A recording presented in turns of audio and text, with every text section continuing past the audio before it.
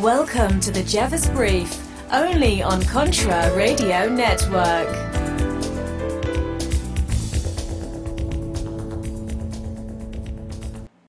Hey everyone, Donald Lowry here, and I'm the marketing director for Contra Radio Network. You know what helps me sleep well? Physical gold. Gold IRAs help people diversify. The best gold IRA company is Augusta Precious Metals, with thousands of happy customers. Learn why Americans get gold IRAs. Get Augusta's free guide. Text CONTRA to 68592. That's CONTRA to 68592. Or go to AugustaPreciousMetals.com. That's AugustaPreciousMetals.com. Hey there, Intelligentsia. John Jeffers here on the Jeffers Brief on the Contra Radio Network, coming to you from the Augusta Precious Metals Studios. Yes. Okay, we're going to be remodeling, if you will, the studio. Yes, thank you, Augusta Precious Metals. Thank you. Using out a new microphone for the show today. Hope it sounds good and clear. It looks real good on my monitor. But anyway, we got a lot to talk about. Many things. And not a lot of time to do it in. Now, in case you didn't know, apparently the Jeffers Brief is now being carried on the Blessed.News network. If I said that right. It is the baby of Jake Lane. He's a January 6th prisoner in the D.C. Gulag. You know what? I had him on here once. We did an interview. It was interesting to say the least. Not bad, just interesting.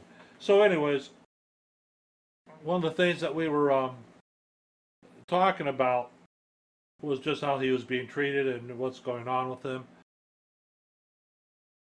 And out of the blue, I get this message. He wants to put, would you like to have the Jeffers Brief on Blessed News Network? Yes, I would. So, I guess it's on there now. I have to take a look a little later. Anyway, so, true story. And I'm not sure how this is going to tie up, but I want you to know this. Back on Father's Day weekend, the wife and I went to this restaurant in Libertyville, Illinois. It's a well-to-do little town. I mean, it's not poor, but you know they're pretty well-to-do. Went downtown to the old section and we had lunch. You know, the wife says, "What do you want?" I said, "I don't care. Order whatever you want. I'll split it with you. I don't care. Whatever you want to do." So she orders. You know, it was like 11:30. So I really wasn't hungry, but I was like, okay, I could eat. So go ahead, and she orders up 2 tuna fish sandwiches. Okay, not a big deal, right? And it was okay. I mean, it's tuna fish. It's nothing to write home about, you know. And I had a handful of potato chips on the side, and I think we both had some iced tea with it. Okay, that was the extent of it. We get the bill, and I just happened, and I said, "How much do they charge us? I'm just curious." $32. And I just about went through the roof. I said, "Are you fucking kidding me? $32 for 2 tuna fish?" I said, for a quarter of that, for $15, better yet, for $7.50, I bet you I could go down the street to the grocery store, get a can of tuna, a loaf of bread, a small jar of mayo, and maybe a little, and a lemon. And I can make it for that. I was like, well, I wasn't going to bitch about it. First of all, I didn't order it knowing what it was. Then I started thinking about it. This is what $15 an hour gets you. $15 an hour. Now they expect you, the liberals expect everyone to pitch in, not only pay their not to pay exorbitant prices for a fucking tuna fish sandwich, never eat there again. Obviously, they're not smart enough to tell their employees, this is what I can pay you, and if you don't want to work here, that's fine, find another job. You could do that. It's okay. Anyway, so $15. I'm still living about it, as you can tell. So you tell them, this is what I can afford to pay you. And then the servers getting $15 an hour say, we want you to tip us. No, no, no, I say. And I'll tell you why. Yeah, use the excuse, we're not making enough money to live off of. Okay, we need $15 an hour. You got your $15 an hour. You don't get to demand or strong arm me for a tip. First of all, tip is an acronym. It stands for to ensure promptness. Tip. If you're a good waiter, waitress, whatever the case may be, server, I don't care what the hell you call yourself. Sure, I'll throw in a tip. Don't sit there and expect me to give you a tip just because. We've all seen the videos of the knucklehead pizza drivers. Well, you got a big house. I should get more than a $5 tip. I got a tip. You're not making enough money? Get another job. There's your fucking tip. Get the fuck out and take your pizza with you. There you go. And if your boss has a problem with it, have him call me. I'll be more than happy to explain to him exactly what has transpired here. That's how that goes. Now, $16 for a tuna fish sandwich. Is that really Build Back Better? I mean, really. If you don't get the money you think you deserve, get another job. Lots of jobs out there available. Don't tell me they're not. There are. They may not be the jobs you want or the jobs you think you deserve, because you deserve zero.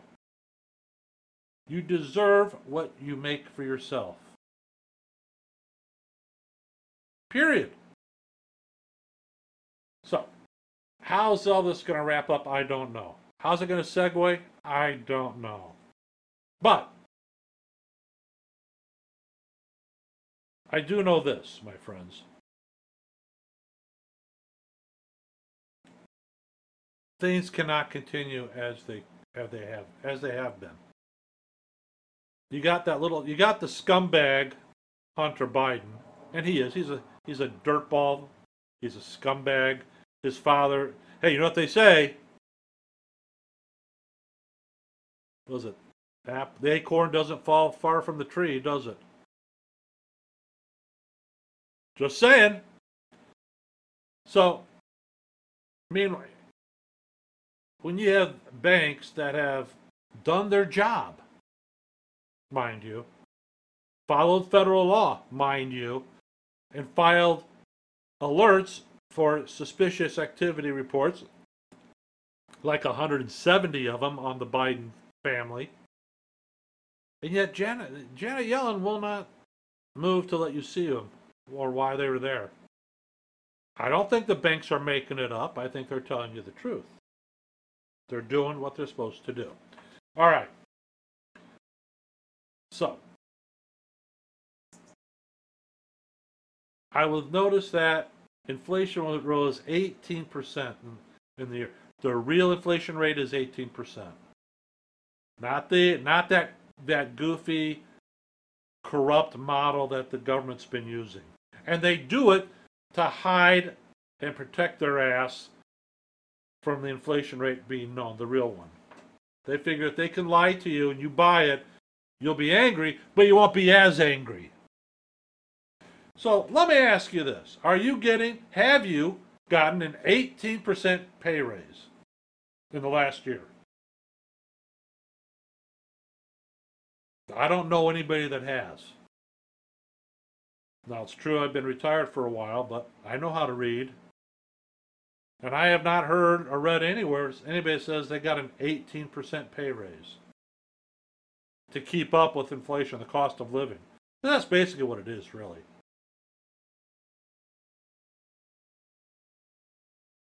Which brings me to my next point. If this is Build Back Better, do you really want it any better? No. From this guy? No. From the Democrats? No.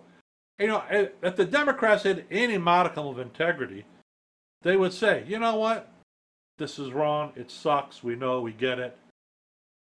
But instead, they keep bending you over the barrel, saying, grab your ankles. Here comes the high hard one just for you. Hope you like it. And they keep sticking it to you. And to a certain extent, the Republicans aren't much better. They are better in some ways, and just the same as the Democrats and most of the others. They can't be trusted. They will tell you, all of the parties, the Uniparty, will tell you what you want, what they think you want to hear. But when you do the follow-up on them and say, hey, you going to do this? Oh, they always have a reason why it hasn't been done. Oh, we can't do it. Oh, no. The bottom line is this. They're not going to impeach Biden. They are not going to go after Hunter. They have to go after Trump. They're angry at the Republican. The Washington establishment is angry at they're angry with the Republicans because they didn't, stick it to Trump and, push him over the cliff. They didn't. Some of them did, some of them didn't. So when I hear that Mike Pence is running for president, fuck you, Mike. You obviously can't be trusted, you coward. Oh, I couldn't do it. Sure you could. What are they going to do to you? Fire you? Please, give it a break. Not interested in your excuses. I'm not interested in a lot of excuses. And I'm far from satisfied with Republicans. They send me all kinds of text messages on this thing. Oh, we have a need. We have a candidate. Yada, yada, yada. You know what? I told you in 2020. Until the Republican Party learns the meaning of the word loyalty, as in they should have been loyal to Trump, guess what? You get nothing from me. You get nothing and like it. You lose. It's over. Not one red cent in tribute to you. And I haven't. I don't care. And they've got no problem using Trump's name to raise money, but when it comes to the man, oh no. Only a handful of congressmen seem to be willing to do anything. And as for that moron Mitch McConnell, they need to swap the batteries out on that fucker. Because I'll tell you right now, he has no clue what's going on. He thinks he does. No. You've been in D.C. way too long there. Time for you to get out. Get it. Live with the laws you have stuck the rest of us. That's just me ranting and raving right now. So, if this is Build Back Better and you haven't got an 18% pay raise and you need some extra money, I urge you to join me on Got Backup. Have you or someone you know ever had a hard drive crash? Or maybe your cell phone or tablet died, taking all of your pictures with it. You've thought about backing up your data, but all of the plans out there cost too much money for just a little bit of storage space. Well, now there's a solution. Got Backup?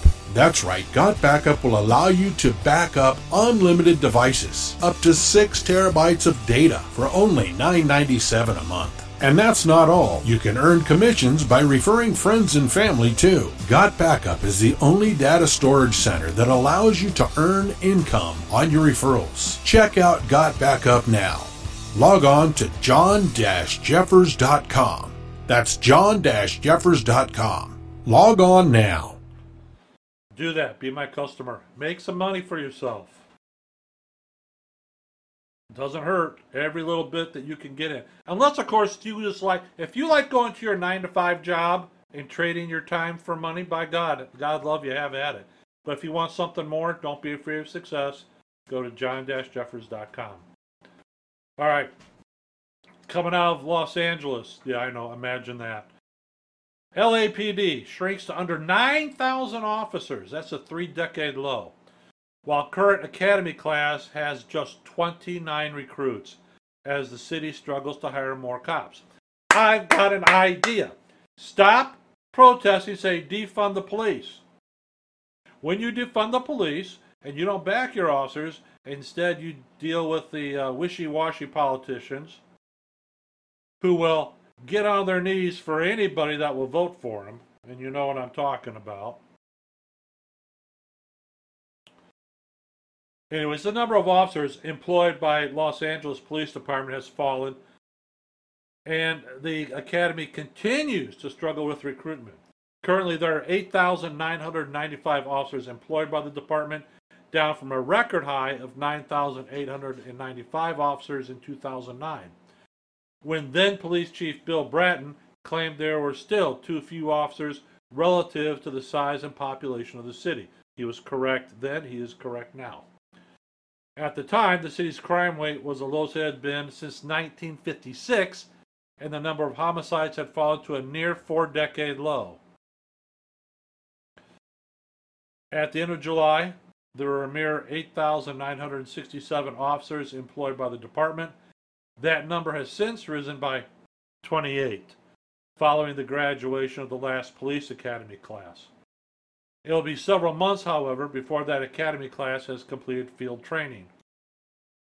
Yeah, field training. So a new academy class began last week with just 29 enrollees, less than half of the number the department was hoping to recruit. Our effort is to hire 60 every 4 weeks. Chief Michael Moore told the Board of Police Commissioners last month. In 2009, when the department had some 1,000 more officers than it does now, the academy is graduating classes of 65 recruits. And for every new recruit to the force, there were between 12 and 15 applicants who didn't make the cut. It happens.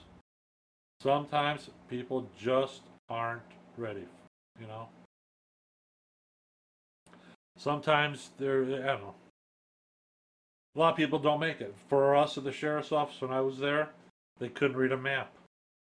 It's silly stuff like that. Anyways. So at the time, Bratton bragged that the high rejection rate led to officers and force superior quality. The quality of officers has always been high in this organization. One of the reasons this city has been able to police with so few police officers over the years, and continues to, is the quality of the personnel, he said. Now Mayor Karen Bass says she would like to see the department employing 9,500 officers. The department's current budget was for roughly 9,300 officers, a number the LAPD has been struggling to hit. So this week, officers are voting on whether or not to accept the 4-year employment contract that ensures a 20% raises for most officers and a higher starting salary for recruits. I would like to know how long they've been without a contract. That'd be interesting. Anyways, so the union that represents most city officers, the Los Angeles Police Protective League, said the hope is that the significant pay increase will help attract more candidates.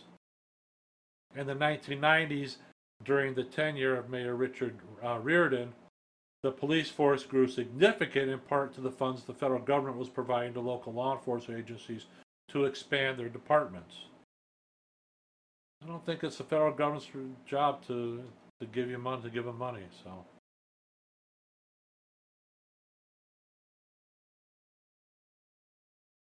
In July, Los Angeles opted to resurrect its near zero cash bail policy. Oh yeah, that's going to get people to really join, which stipulates that those who cannot afford cash bail are having their constitutional rights violated.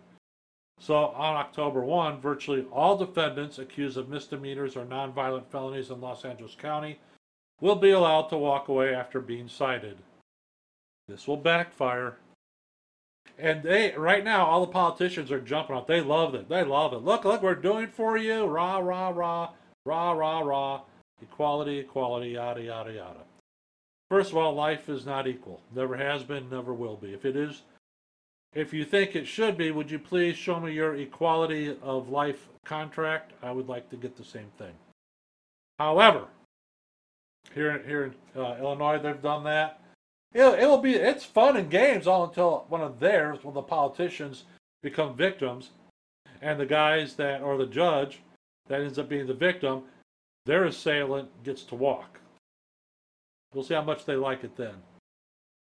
That move led hip-hop rapper 50 Cent to remark on social media that Los Angeles is finished.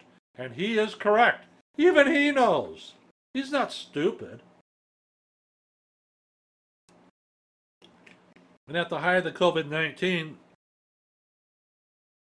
pandemic, Los Angeles County removed cash bail to aid overcrowding issues. But critics said crime had spiked as a result. That's right, and it won't spike now. No. In the downtown area, there's a 25% increase in violent crime, such as rape and murder. And in 2022, compared to 2019, that was according to the USA Today. In the Rancho Park neighborhood, there was a 114% increase in violent crime, good Lord, between 2019 and 2022, according to the data. Now, presiding Judge Samantha Jessner said, quote, "A person's ability to pay a large sum of money should not be the determining factor in deciding whether that person, who is presumed innocent, stays in jail before trial or is released. That money is put there to guarantee that they will show up in court." She hopes the policy will encourage defendants to return to court without the need to place them in jail. Never mind. You poor bastards in California. If you're a conservative in California, and I know that most of the conservatives live in the eastern half of the state, where the western half is all the libs and whatever disaster jungle they've created. Please do not go to a red state. You chose this. You chose that lifestyle. You chose those values that you just have to have so much. You know what? Live with it. Don't run away from it. That's what you get. Don't want to hear about it. Now, there is something coming up here you need to understand. There's a historic Supreme Court case. And it could imperil the entire U.S. tax code. I know, I get it. I get it. You're wondering what? Because the media isn't talking about this yet. So what I want to do is, I got my Constitution. I want to read to you the 16th Amendment. What it is. What it shall be. What it was. And the reason I want to read it to you is because I want you to understand what it is they're talking about here on the 16th Amendment. And it's a pretty short amendment. And it states this, word for word, my friends. The Congress, which is the whorehouse of the world's largest whorehouse, shall have, well, okay, they didn't say whorehouse, but that's what it is, shall have power to lay and collect taxes on incomes from whatever source derived, without apportionment among the several states, and without regard to any census or enumeration. There you go. Basically what they're saying is Congress has the right to tax you, but the tax will be across the board the same. It will not be, well, you live in California and New York, and you guys got more money there, so you get to pay higher taxes as opposed, say, Alabama or Louisiana or New Mexico. You know, so which is those are not exactly rich states, but nonetheless, that's what it means. So, what are we talking about? The Supreme Court has agreed to hear one of the most important tax cases in history, which could either greenlight the constitutionality of an economically disastrous wealth tax or destroy critical parts of the U.S. tax system. We're going to take it slow, so we're all on it together. Now, unless the justices take a middle road and define the 16th Amendment according to the history and traditions of the U.S. tax system, the case will result in bad law and worse outcomes, which happens all the time.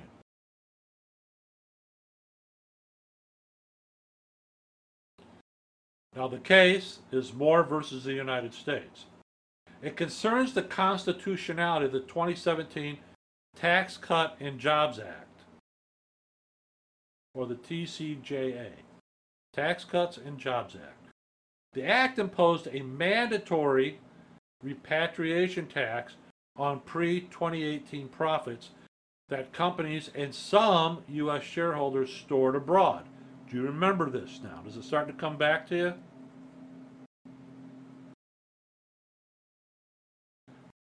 Previously, foreign business profits went untaxed until they returned to U.S. shareholders.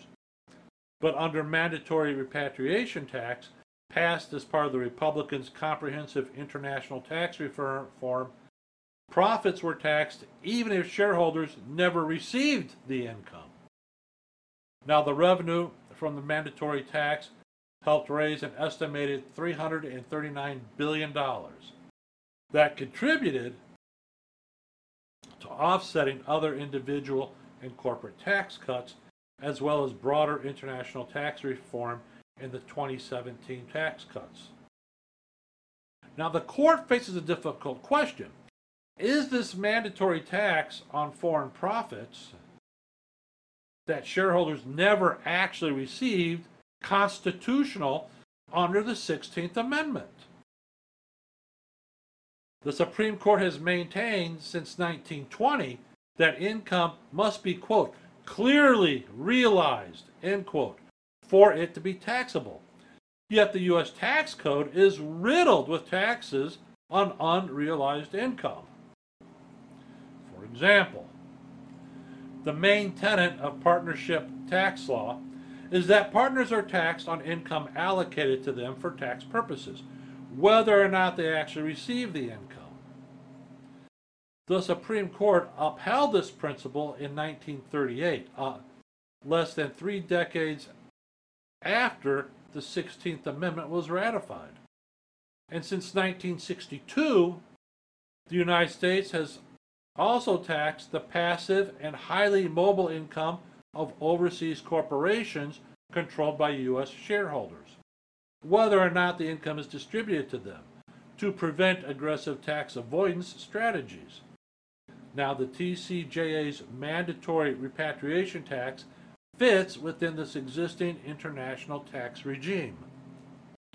As any attorney will tell you, bad facts and consequences create bad laws. Even if you have the law or the Constitution on your side, you will lose if your case leads to unacceptable outcomes. This is how unconstitutional laws are declared constitutional. Now, in Moore, the government is likely to win due to the irrevocable consequences of upending the current tax system. Too bad. It needs to be upended and redone properly. So in briefing, the Justice Department focused heavily on the established constitutionality of these existing tax regimes. At oral argument, you could expect the Solicitor General to highlight how a ruling that this tax is unconstitutional could destroy the partnership and international tax systems, which routinely taxes unrealized income. Justices will no doubt have these consequences in mind when they make their decisions.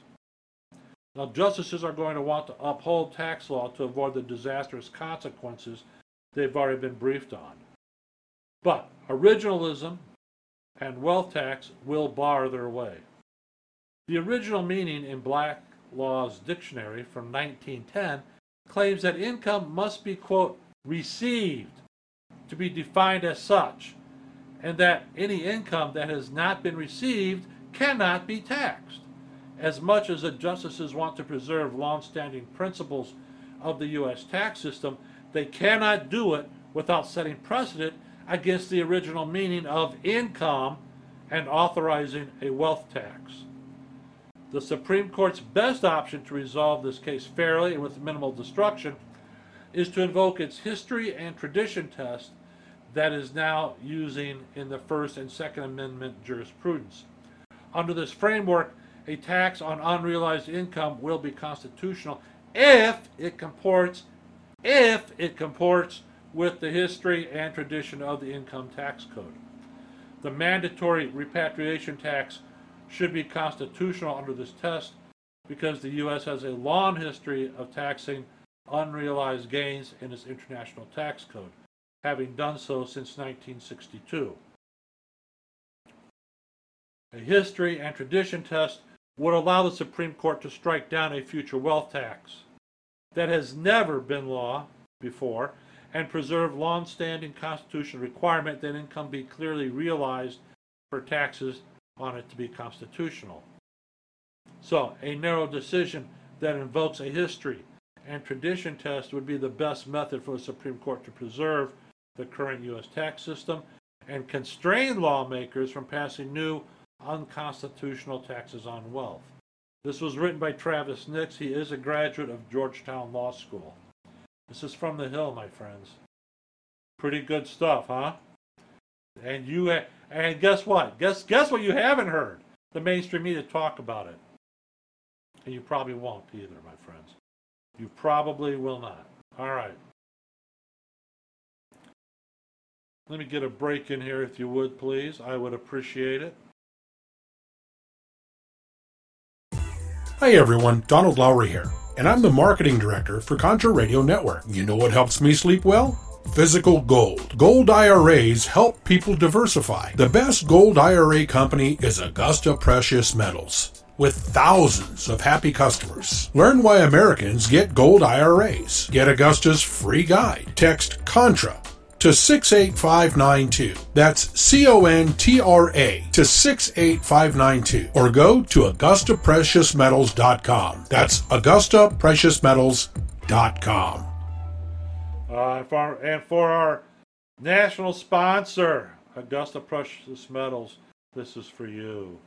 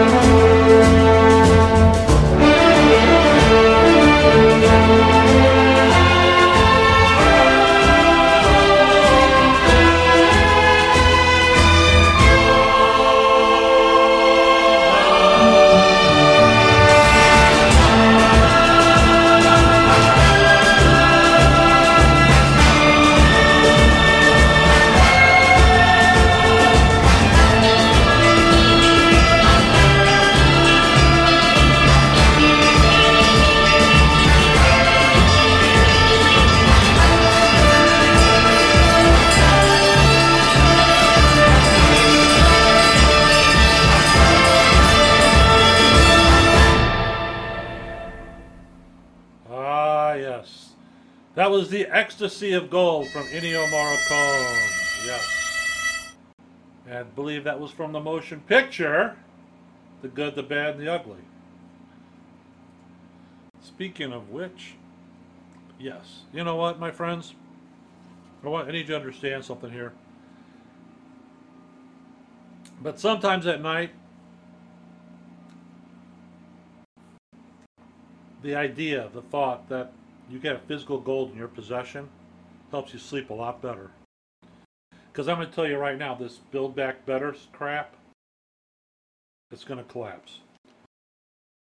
When you can just start, if you can keep printing money like there's no tomorrow, and they do, and they expect you not to notice, just shut up and keep paying your taxes. That's all they want. That's all they care about.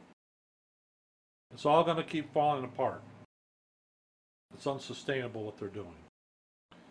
So what helps me sleep well at night? It's physical gold. I'm concerned about what the Biden administration is doing, and you know this. I decided to learn more about gold IRAs to help me diversify. You know, having it, you need to learn about gold IRAs. Did you know that you can buy gold for your IRA, your 401k account? Did you know that? And gold can't be tracked like digital currency.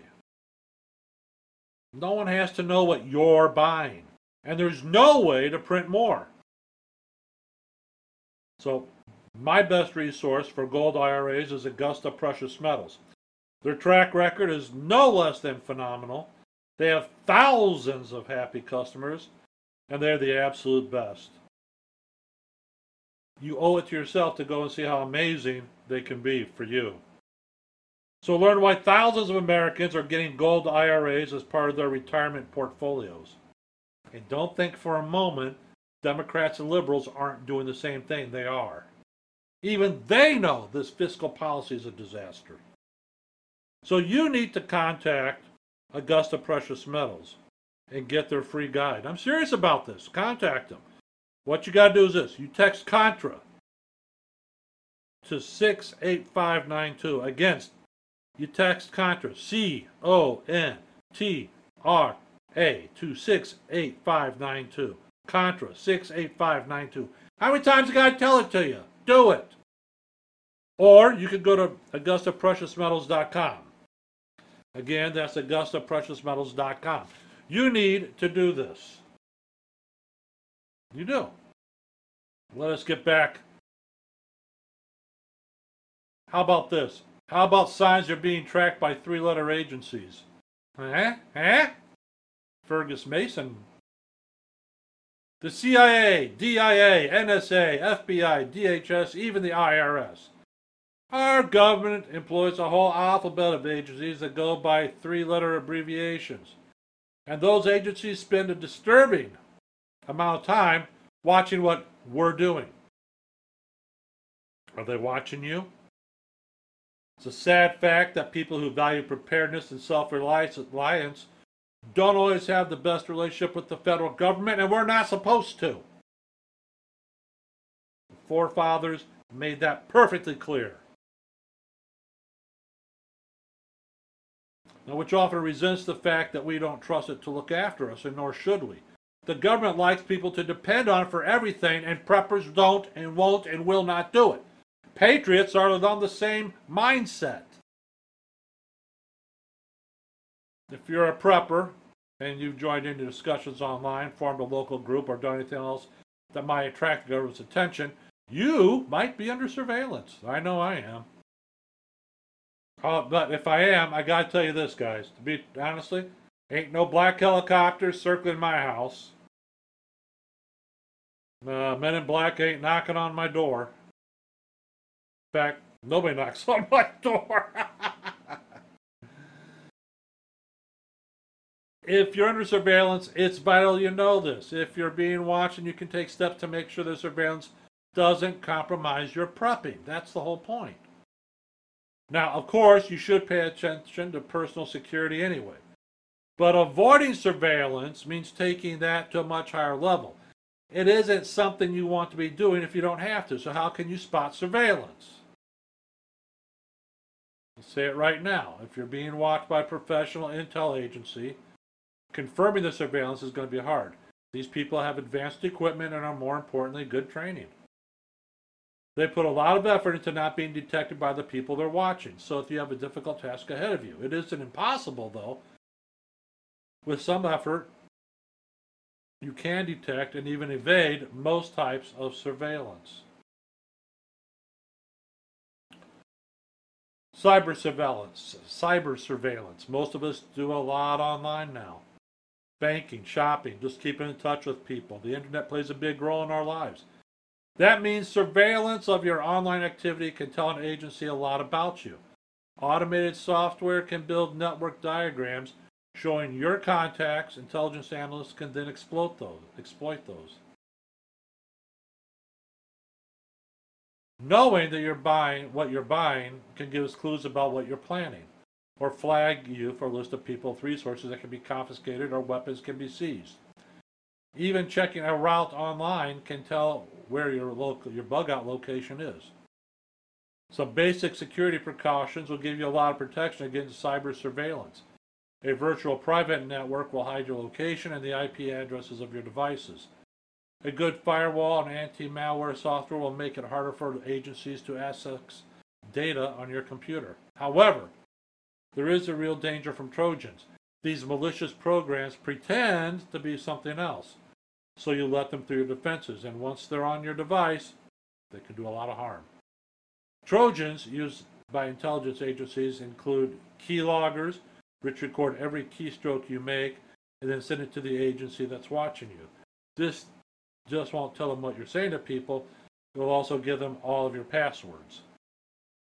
If your security software is too strong to break through, there are also hardware keyloggers. If an agency really wants to monitor you, they can break into your home and install one. Check your PC regularly for any small pieces of hardware you don't recognize, especially a small device plugged in between the PC and the keyboard. If one of these appears, you're being watched. Hell, they can just watch me on Contra Radio Network. You don't have to do that. So bugging.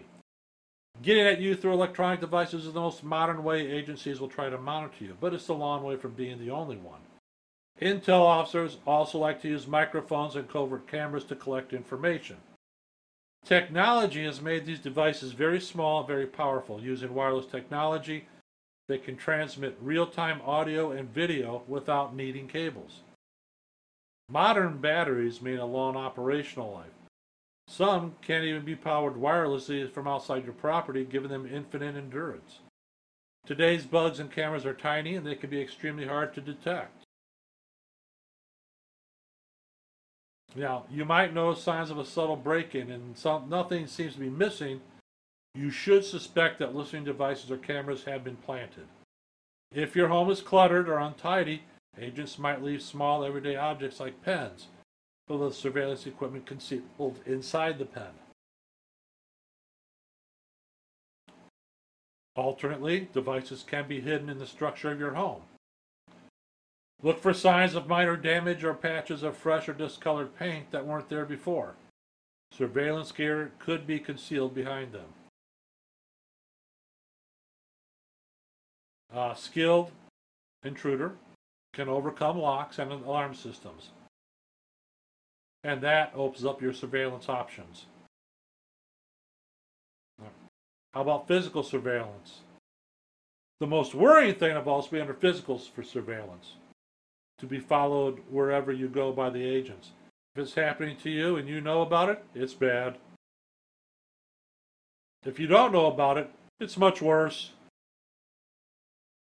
Wherever you go, whoever you meet, and whatever you do will be known to your watchers. You need to know how to spot surveillance. The problem is, of course, surveillance-trained agents have been taught to try to avoid being spotted. And forget anything you've seen in a movie. If you're being followed, it won't be a single man in a trench coat who stops in to look at shop windows whenever you do. Surveillance will be carried out by a team of 4 to 6 watchers. There'll be at least one in front, one behind, the others moving along parallel routes. Every so often they'll rotate positions so you don't notice the same person behind you all the time. And if you stop to look in a shop window, the agent behind you will just walk right past, and a new one who's been paralleling you one block over will move in behind you when you start walking again. Meanwhile, the one who walked past will turn off at the next corner, start paralleling you while he waits to be called on in again. Because the whole team will be chatting constantly on covert radios. He'll change his appearance, he'll put on a jacket, take off his hat, put on an empty, he'll have an empty shopping bag in his pocket and carry it. So to spot surveillance, you need to look beyond the obvious, jackets or hats people are wearing. Notice things that can't be changed quickly. Focus on people's height, the way they walk. Once you're familiar with someone's gait, you can recognize them by hundreds of feet away. Mobile surveillance in cars works the same way as foot surveillance, but it's hard to change the appearance of a car.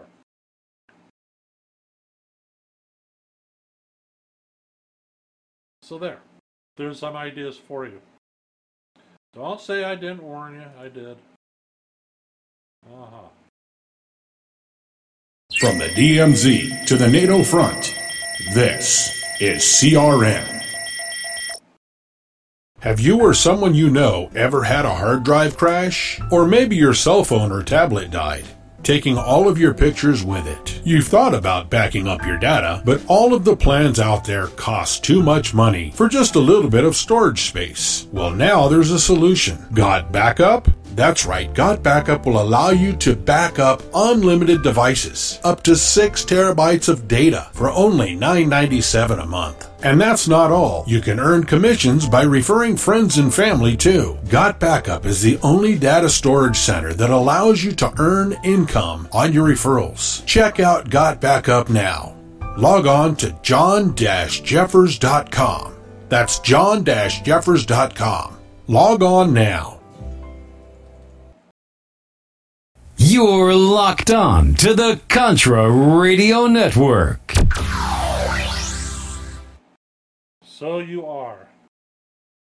Let's talk about this Second American Civil War from the website 1945 by Peter Succio. We've talked about this. You've thought about it. Let's discuss it. There is nothing especially civil about civil wars. They tend to be bloody and destructive conflicts, where old scores are often settled at a personal level. And they still happen all over the world, with millions dead as a result. So is a second American Civil War possible? There remains an argument that the United States is tragically headed for a second Civil War. This one fought over political ideology. It is seen literally as a war that could be fought between the left and right in this country. American politics turned hyper-toxic several years ago, and ever since, commentators have raised the specter of a second civil war. No other historical parallel, it seems, captures so viscerally today's national division into two hostile camps, each convinced the other poses a mortal threat to the Republic. That's the Council on Foreign Relations noted in a piece looking at how today is not like the 1850s, which was the years leading up to the Civil War. I don't even call it a Civil War. I call it war between the states. Anyway. Well, a Civil War is fought for control over a government. The war between the states was not for control over the government. It argued that we are not all that close to the same type of open conflict we witnessed 160 years ago. There are several factors at play that need to be considered. The last and hopefully only American Civil War was one of geography. The elected officials from the states that made up the Confederacy agreed to secede from the United States. Today, we may have red and blue states, but we have deep pockets of blue in the reddest of states like Texas, just as we have plenty of red counties in states like New York and California. Yet the American Civil War was unique in that it was a geographical split. Rarely this has been the case. But even that does not mean we couldn't be headed toward open conflict. Our lessons from history. There is an argument to be made that democracies are less warlike than other regimes. But that fact doesn't make democracies immune from civil wars, unfortunately. Rome was famously a republic for centuries before it came to be ruled by an emperor. Yet, it attempted to conquer neighboring lands and further suffered through a series of civil wars. By contrast, the English civil wars are very much about correcting the balance between Parliament and King Charles I. A series of 3 wars, these led to the defeat and eventual execution of the king and the short-lived Commonwealth of England, not to be confused with the modern Commonwealth of Nations. That experiment as a republic failed, and the UK sought to see King Charles II restored to the throne. Moreover, the Russian Civil War didn't bring down a monarchy as many may believe. That is correct. The February Revolution saw the end of the dynastic rule of the Romanovs replaced by a provisional government, but its new Russian Republic was in turn overthrown by the Bolsheviks just 6 months later in the October Revolution, resulting in the deadly war that followed, costing millions of lives. It resulted in the creation of the Soviet Union, which itself collapsed after 7 decades. Russia is hardly a model example of a successful democracy, but its situation has been much worse, and that is true. Why won't it happen here again? The Roman civil wars are essentially feuds between powerful men who literally were able to raise armies, while the English civil wars were also the result of squabbles by powerful men who essentially commanded their own armies. The Russian Civil War began as the country was mobilized for the First World War, which was going badly for Russia. Those armed soldiers in Russia just picked the side they wanted to support. None of those factors are true today. Though a violent mob stormed the U.S. Capitol in what should forever be seen as a dark stain on our nation's history, it should not. There was little chance it could have ignited a civil war. Despite the rhetoric that it threatened democracy, it really did not. It is highly unlikely to the point of it being almost improbable that the United States Department of Defense was ready to rally behind then President Donald Trump. Likewise, the United States maintained checks and balances that didn't exist in ancient Rome, 17th century England, or in Imperial Russia just over a century ago. The president's powers are not absolute, certainly not to the extent they were witnessed in our nations that fought such civil wars. There remains a danger that future presidents will have greater power, but even then, no one person can control the media, the intelligence community, and the military in a way to truly end democracy. The people will not rise up. There is a worry that extremists on the right, as well as some on the left, could attempt a violent overthrow. But as knucklehead Joe Biden has noted, they're going to need more than an AR-15. He's absolutely correct. The Spanish Civil War of the late 1930s came about due to the passage of radically reformist constitution earlier that was rejected by a large portion of the population. In Spain, it went from crisis to full-blown war because a significant number of military leaders weren't on board with the direction the country was headed. The Civil War in Spain was also orchestrated by foreign outsiders who benefited from the chaos. This is why the influence from Russia and China should be seen with such great concern. It is absolutely true that we are deeply politically divided, but the question needs to be asked: how many Americans are actually ready to go and fight for their cause? Wars are messy, they're time-consuming, and uncomfortable. Marching in a protest, throwing a rock when things get out of hand, or ranting on social media about the state of the world is vastly different from manning the barricades and fighting in the trenches. We simply live in a world where people lose it when Netflix is down, and we can barely find help for the service industry. How does anyone raise an army given those and other facts? America simply isn't headed for civil war because we're 21st century Americans. A few hotheads will continue to make trouble, and they should. And they might even be punished accordingly if they go too far. But an actual American Civil War 2.0 won't happen because we like our conveniences just too much, while the checks and balances are in place. Instead, we are likely to remain in an uncivil war where we just do not like each other all that much. There you go. I think there's a lot of truth in there. That was written by a senior editor for 1945, Peter Succio. He's a Michigan-based writer, and he has contributed to more than 4 dozen magazines, newspapers, and websites with over 3,200 published pieces over a 20-year career in journalism. He regularly writes about military hardware, firearms history, cybersecurity, politics, and international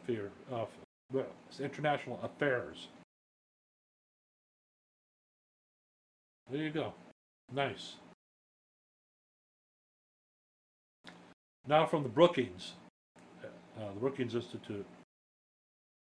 Theirs is kind of interesting also, I think. At least I think it is. Let me get a break in here real quick here. What's this? From the DMZ to the NATO front, this is Contra Radio Network. Hey everyone, Donald Lowry here, and I'm the marketing director for Contra Radio Network. You know what helps me sleep well? Physical gold. Gold IRAs help people diversify. The best gold IRA company is Augusta Precious Metals, with thousands of happy customers. Learn why Americans get gold IRAs. Get Augusta's free guide. Text CONTRA to 68592. That's CONTRA to 68592. Or go to AugustaPreciousMetals.com. That's AugustaPreciousMetals.com. All right. From the Brookings Institute, they have a commentary. How seriously should we take the talk of U.S. state secession? By William Gale and Darrell West. One troubling sign of our deteriorating civic mood is the shocking breadth of support for secession in the United States. At a time of widespread polarization where people are arguing over a supposedly stolen election, vaccine mandates, mask wearing, and the reality of climate change. This was written in 2021, my friends. A September 2020 Hofstra University poll found that nearly 40% of likely voters would support state secession if their candidate loses. This was followed by a YouGov and Brightline Watch survey last June that revealed that 37% of Americans support a willingness to secede when asked, would you support or oppose your state seceding from the United States to join a new union with, and list of states in the new union. Support for doing this was the highest in the South and among Republicans. You see, we Southerners, we've been down this road. We've done it before. We'll do it again if we feel necessary. But liberals are interested too. In a July 2020 University of Virginia poll, 41% of Biden supporters, as well as 52% of Trump supporters, were at least somewhat in agreement with the idea that it's time to split the country, favoring blue and red states seceding from the Union. Now, in that survey, two very different groups were open to such an action. Those living in conservative southern states, who wanted to avoid liberal dictates from the national government, and people on the West Coast and Northeast, who favored enacting legislation favored by liberal voters. If the inconceivable scenario of secession somehow came to fruition, it is an open question whether the United States would end up with two or many countries. Since political polarization plays out unevenly across the nation, one could imagine a situation similar to Europe, where a number of separate entities would emerge, including a contingent of southern states, the Northeast, the Heartland, the West Coast, and rural parts of Oregon and Washington joining nearby states. The result could be a patchwork of differing nations pursuing very different policies on a variety of issues. Whoever formed the majority of the particular areas would specify COVID-19 vaccine and mask rules, adopt or oppose gun control, allow or forbid abortion, raise or lower taxes, and expand or reduce the role of government in health care. If the Supreme Court overturns Roe v. Wade next year, as many legal experts expect, see, it wasn't a surprise, and abortion laws return to the states, we will see a vivid illustration how different states handle that contentious policy area. In such a situation, it is hard to imagine what foreign or trade policy would look like. Would there be border controls between California and Nevada? Who would control nuclear weapons stored on different bases around the country? Would there be import levies on Maine blueberries or Florida oranges sent outside their regions? Would each entity have its own treaties and international agreements? Would a cancer patient have to get a visa to be treated in one of the top hospitals in Massachusetts? How would water rights between California and neighboring states be handled? And what about the enormous American military establishment? Many bases around the country across the 8.8 million acres that the military administers. But a large number of installations are concentrated in the South, the Plains states, and the Rocky Mountain areas. If America splits apart and each state controls the bases within their jurisdiction, the South would end up with the most troops and the largest number of military bases. Yay! That would have enormous consequences for foreign policy within North America and around the globe. The Northeast has relatively few military bases, and therefore would be a significant competitive disadvantage from the South. That's because the North doesn't like the military. The Northeast doesn't like the military. You chose it, live with it. In that situation, with whom would foreign allies and adversaries negotiate? Would they want to focus on the South, knowing of its strong military capabilities, or the Northeast and East Coast, where major financial institutions are headquartered?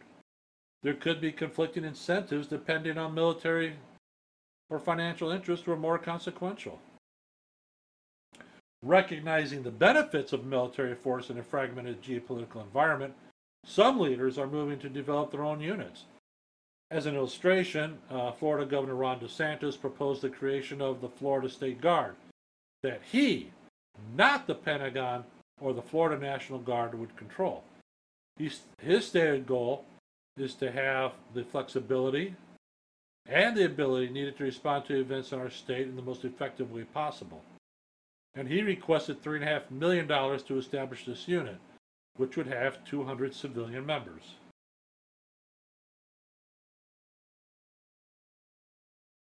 Of course, the many unresolved questions and complex challenges above indicate that secession remains an unlikely scenario. We also argue in a previous FixGov piece that while worrying factors exist, there are existing geopolitical forces keeping the country unified and limiting the chance of widespread conflict. Yet the secession's mere mention in public discourse reveals the dangers facing American democracy right now.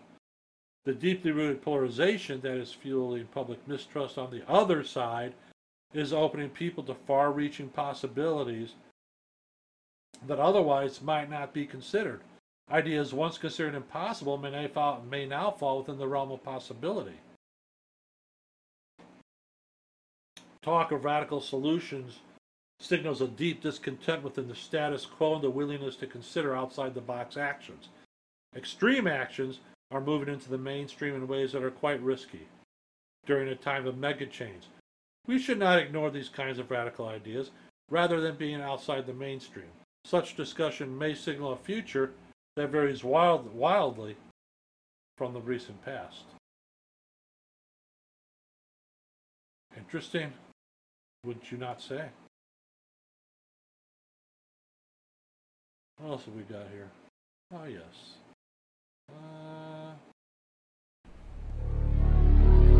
From the DMZ to the NATO front, this is Contra Radio Network. Have you or someone you know ever had a hard drive crash? Or maybe your cell phone or tablet died, taking all of your pictures with it. You've thought about backing up your data, but all of the plans out there cost too much money for just a little bit of storage space. Well, now there's a solution. Got Backup? That's right, Got Backup will allow you to back up unlimited devices, up to 6 terabytes of data for only $9.97 a month. And that's not all. You can earn commissions by referring friends and family too. Got Backup is the only data storage center that allows you to earn income on your referrals. Check out Got Backup now. Log on to john-jeffers.com. That's john-jeffers.com. Log on now. All right, my friends. Taylor Gold from America Insider is breaking a report revealing what the FBI did for the Clintons behind closed doors. Oh, yes. Some stuff we all certainly suspected, but you never know what comes out later on. Now, the Clintons certainly aren't strangers to corruption and controversy. Beginning in the 1970s and 1980s, they were accused of running the Whitewater real estate investment scandal as governor of Arkansas. Bill allegedly pressured banker David Hale to provide an illegal $300,000 loan to Susan McDougal, the partner of the Clintons in the Whitewater deal. Once they arrived at the White House, the Clintons were accused of illegally firing White House travel office employees and replacing them with friends. In 1996, the Clintons were accused of illegally obtaining FBI files on political opponents. That became known as Filegate, but they were never charged with any crimes. Gee, imagine that. Fast forward to 2016, the Clintons are still exploiting the politicization and corruption within the FBI and the Department of Justice. The bombshell Durham report found that the FBI and DOJ relied on the lies fed to them by a Democrat-hired law firm in order to spy on the 2016 Trump campaign, which continued even after Trump was elected president. The federal agencies falsely told Americans there was evidence that President Trump's 2016 campaign coordinated with Russia to influence the election. The Durham investigation makes clear, and hear me, that Hillary Clinton and the power elite spied on the Trump campaign and White House, undermining our democracy, our republic, launching us into a new Cold War, endangering America and the world. Clinton and her warmongers must be held accountable. And that's from Tulsi Gabbard from February 15th, 2022. Making matters worse, top leaders at the FBI shut down 4 criminal investigations into Hillary and Bill Clinton. The FBI did not dispute the findings in the Durham report. They never said that didn't happen. In 2014, a reliable source told the FBI that a foreign government planned to support and contribute to Hillary Clinton's anticipated presidential campaign as a way to gain influence with Clinton should she win the presidency, the Durham report found. An FBI field office began investigating this claim and sought a Foreign Intelligence Surveillance Act, which is a FISA, warrant. The Durham report found that the FBI was hesitant and more careful to proceed with the investigation because agents were scared of the big name, Clinton, involved. They were pretty tiptoeing around HRC because there was a chance she would be the next president, the report found. So beginning in January 2016, 3 different FBI field offices, the New York field office, which is useless, the Washington field office, again useless, and the Little Rock field office, opened investigations into possible criminal activity involving the Clinton Foundation, the Durham report reads. The IRFO case opening communication referred to an intelligence product and corroborating financial reporting that a particular commercial industry likely engaged a federal public official in a flow of benefits scheme. Namely, large monetary contributions were made to a nonprofit under both direct and indirect control of the federal public official in exchange for favorable government action and or influence, the report said. The WFO investigation was opened as a preliminary investigation because the case agent wanted to determine if he could develop additional information to corroborate the allegations in a recently published book, Clinton Cash, by Peter Schweitzer. Before seeking to convert the matter to a full investigation. Additionally, the LRFO and the Little Rock Field Office and the New York Field Office investigations included prediction based on source reporting that identified foreign governments that had made or offered to make contributions to the foundation in exchange for favorable or preferential treatment from Clinton, the report added. Despite 3 separate FBI field offices receiving reliable information about possible criminal activity involving the Clinton Foundation, these investigations were shut down less than 1 year before the November 2016 presidential election. Say it ain't so. Can you believe that? Oh, no. I hate when that happens. I hate it. Hate it when it happens. Oh, what are we going to do? Ridiculous. Useless. Pathetic. Dum, dum, dum. What else do I want to do? Do I want to do this? Yeah, okay, we'll do it. Why not? You know something, my friends? If you got, we would love to have another sponsor here on Contra Radio Network. We got our first national sponsor, Augusta Precious Metals, and I'm grateful and gratified that they've come on board. Looking for others. I want other businesses.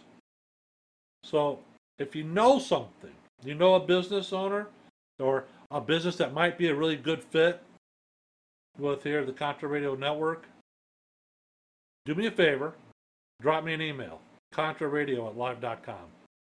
contraradio@live.com, reference sponsor.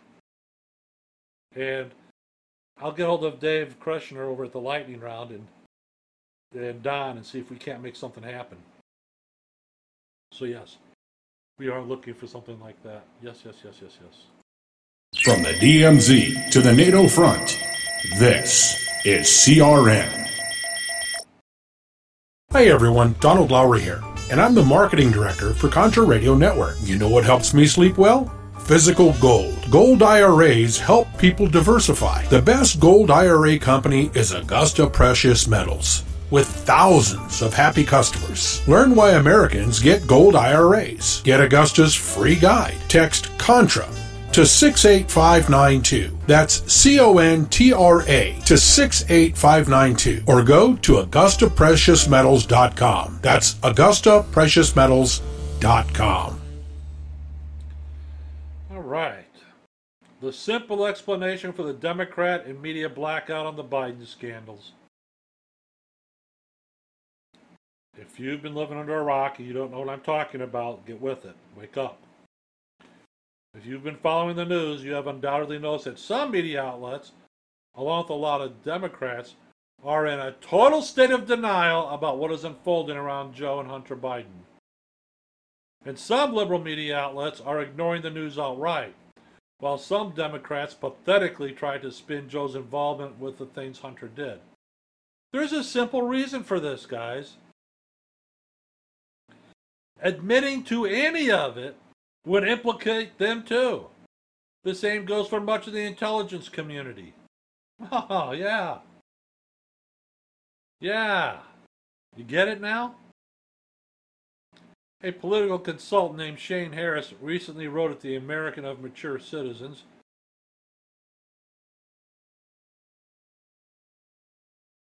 he writes, the national scandal is too big to break.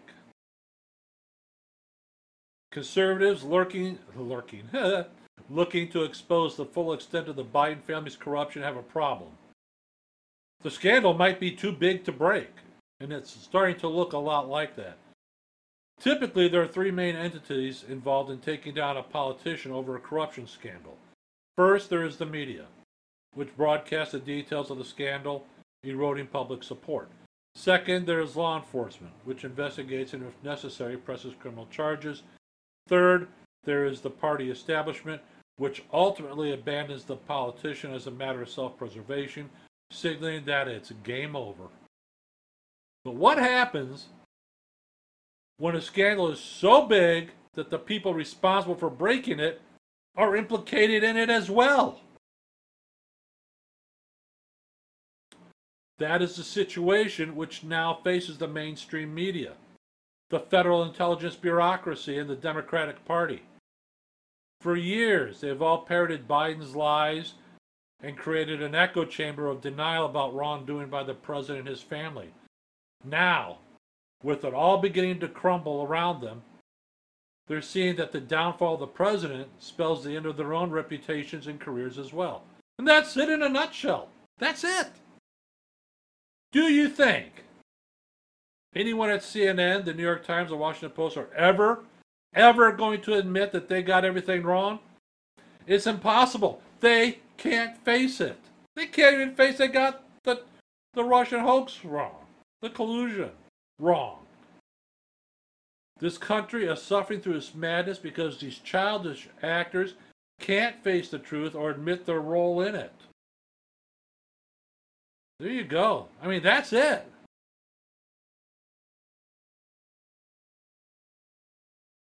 Think I'm not wrong about this. And you know I'm not. No, get rid of that.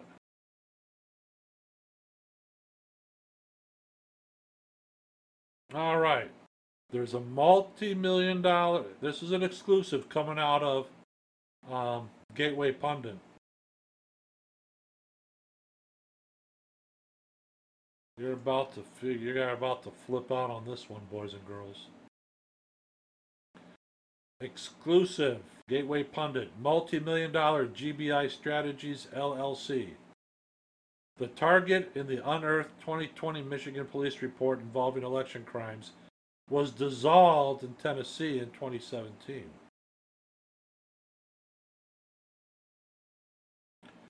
By Joe Hoft. So how does it happen? GBI Strategies and its apparent head, Gary Bell, is listed in the police report from 2020 recently uncovered by the Gateway Pundit. On October 8, 2020, a person dropped off between 8 and 10,000 completed voter registration applications in Muskegon, Michigan.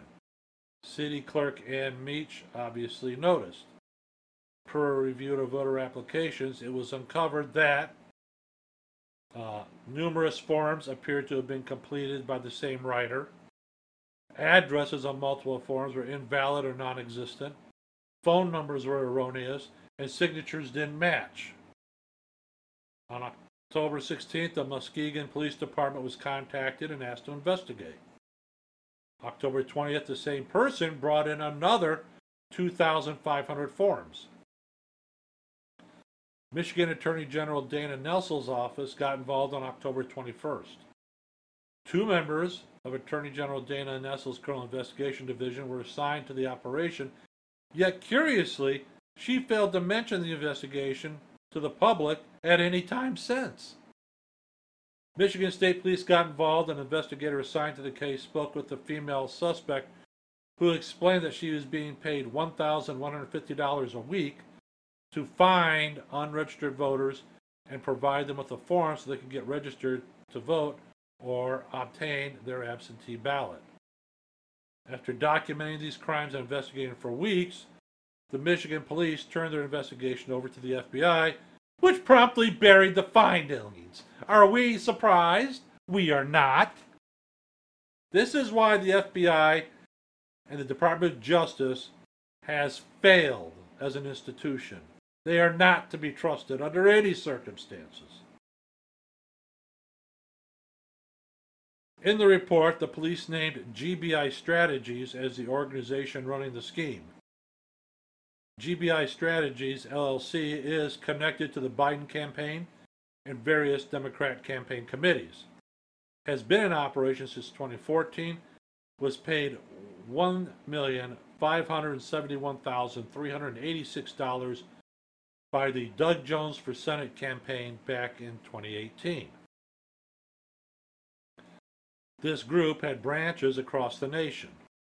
GBI Strategies was engaged in what the report suggests is widespread systemic voter fraud in multiple locations around the state.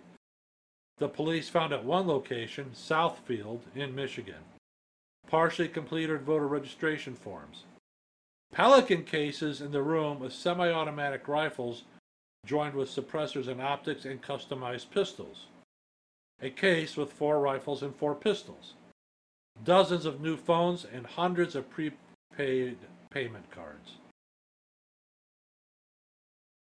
Michigan State Senator Ruth Johnson, who was a former Secretary of State, told the Gateway Pundit, "My estimate is over 800,000 ballot applications were sent to non-qualified voters in Michigan, including many individuals who moved or died, and even some individuals who were underage or non-citizens. Many were sent to people who had moved out of state." End quote. Wednesday, the Gateway Pundit followed up the report with information on the head of GBI Strategies. GBI Strategies LLC is a left-wing campaign consulting company run by Gary Bell with a mailing address in Alexandria, Virginia. A quick online search shows that GBI Strategies LLC is located in Tennessee.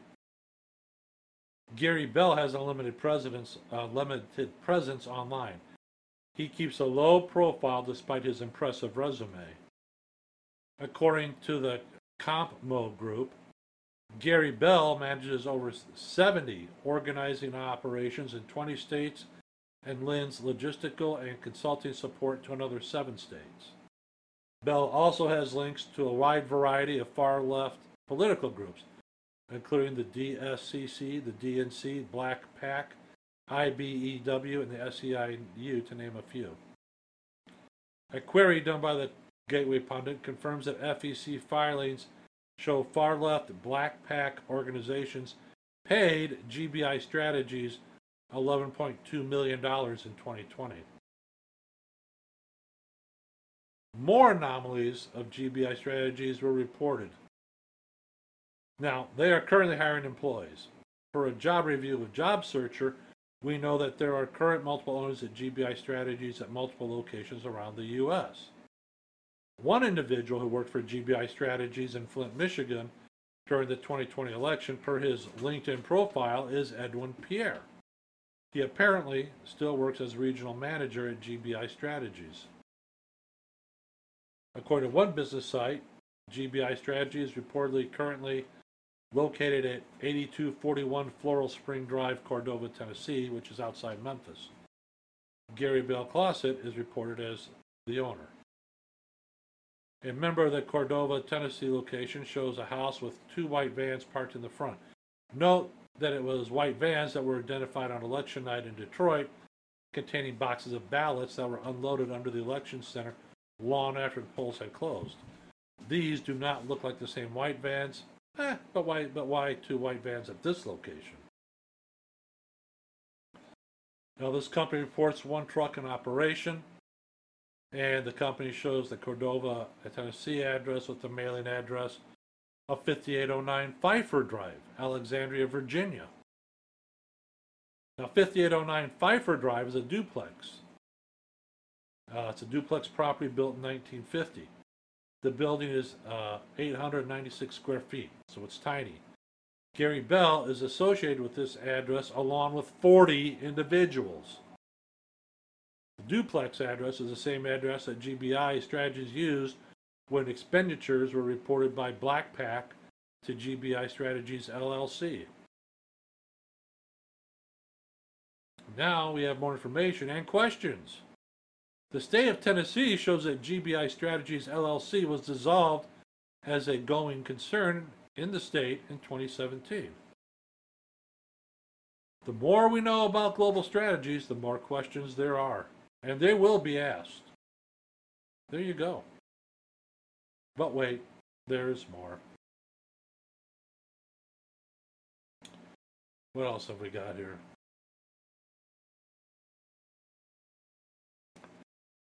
Ah, yes. A retired Seattle police officer has blasted the spineless mayor and the extremist city council and resignation letter. Good for her. Lieutenant Jessica Taylor spent 23 years working in the Seattle Police Department. She retired on August 1st and unloaded decades of pent-up frustration with the city's failed leadership and the liberal utopia that is a haven for crime and mayhem. Not to mention it's just a dirty sewage place. Taylor has gone public with her frustrations as the city struggles to hire a new police officer after years of demonization, demoralization, and physical attacks. And who can forget what the endless Antifa BLM riots have done to the city, its residents, and its first responders? Taylor joined the Jason Rantz show, I like Jason, to discuss her raw 15-page resignation letter and how Seattle has descended into chaos. Here, let's take a listen. Well, hold on. This is like 15 minutes. You don't want to do that. So according to Rantz, Taylor refused to fill out the exit form, which asks questions like why an officer is leaving, who is their new employer, no, fuck you, it's none of your business, and what the officer liked most and least about working in the department. Instead, she offered Chief Adrian Diaz a 15-page resignation letter that promised an unfiltered, raw, and unapologetic description of why she made the decision to retire. The letter reads in part, Chief Diaz, let me tell you, the state of the Seattle Police Department and this city is a disgrace. The toxic mix of the Seattle City Council's absurdity, the spinelessness of the mayor, the leniency of the prosecutor's office, and your failed leadership has accelerated the city's downhill slide straight to rock bottom. The problems were already brewing before you came on the scene, but since your arrival, it's been a free fall into anarchy and chaos. The Seattle City Council has lost touch with reality and is making decisions that defy common sense and basic logic. Their priority is playing politics and pandering to radical ideologies rather than genuinely serving the city and its residents' best interest. Their absurd policy have turned Seattle into a playground for anarchists and criminals, and they seem utterly unconcerned with the devastating consequences of their actions. If you haven't noticed, the criminals are running the city. This perfect combination of failed leadership has created a perfect storm of incompetence and chaos. It's no wonder Seattle has become a laughingstock of the nation and the globe. They are laughing about us on the international news. Aren't you embarrassed? I am. It's mortifying. The city that once prided itself on progressiveness and prosperity has now become a hotbed for crime and anarchy. It's infuriating to witness the city's downfall under the watch of a spineless mayor and a radical city council that seems more concerned with pandering to extreme ideologies than actually governing. Instead of taking divisive action to protect the city and its citizens, the mayor, KTTH Radio, disregards the rampant lawlessness of our streets. It's a disgrace to see a city looking to prioritize political correctness over the safety and well-being of its people. Listen, Seattle deserves better, and it's time for a complete overhaul of the leadership that has driven this city and state into the ground. You know what? No! The people voted for this. This is a perfect case of you get what you vote for. The city council did not hide who they were. They told everybody when they were running for office who they were, what they're about, and what they want to do. They got, the people voted for it. You got what you voted. You got what you voted for. You got what you deserve.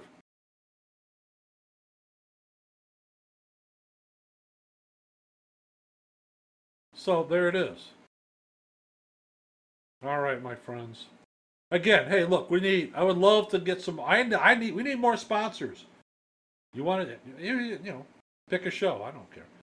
You can pick two shows: the Jeffers Brief. You can pick the Lightning Round. Those are two shows that originate here in the Augusta Precious Metal Studios. All the others, I have no control over, and I can't do that. So, if you want to, you could. Yeah, you know what? The Von Weehunt Show. Yes, you could sponsor that too if you wanted to. We can make that happen. All right, my friends, we've done an hour and a half this week. I hope you enjoy it. We'll see you next week. And thank you for listening. Until next time, I'm John Jeffers. This is the Jeffers Brief.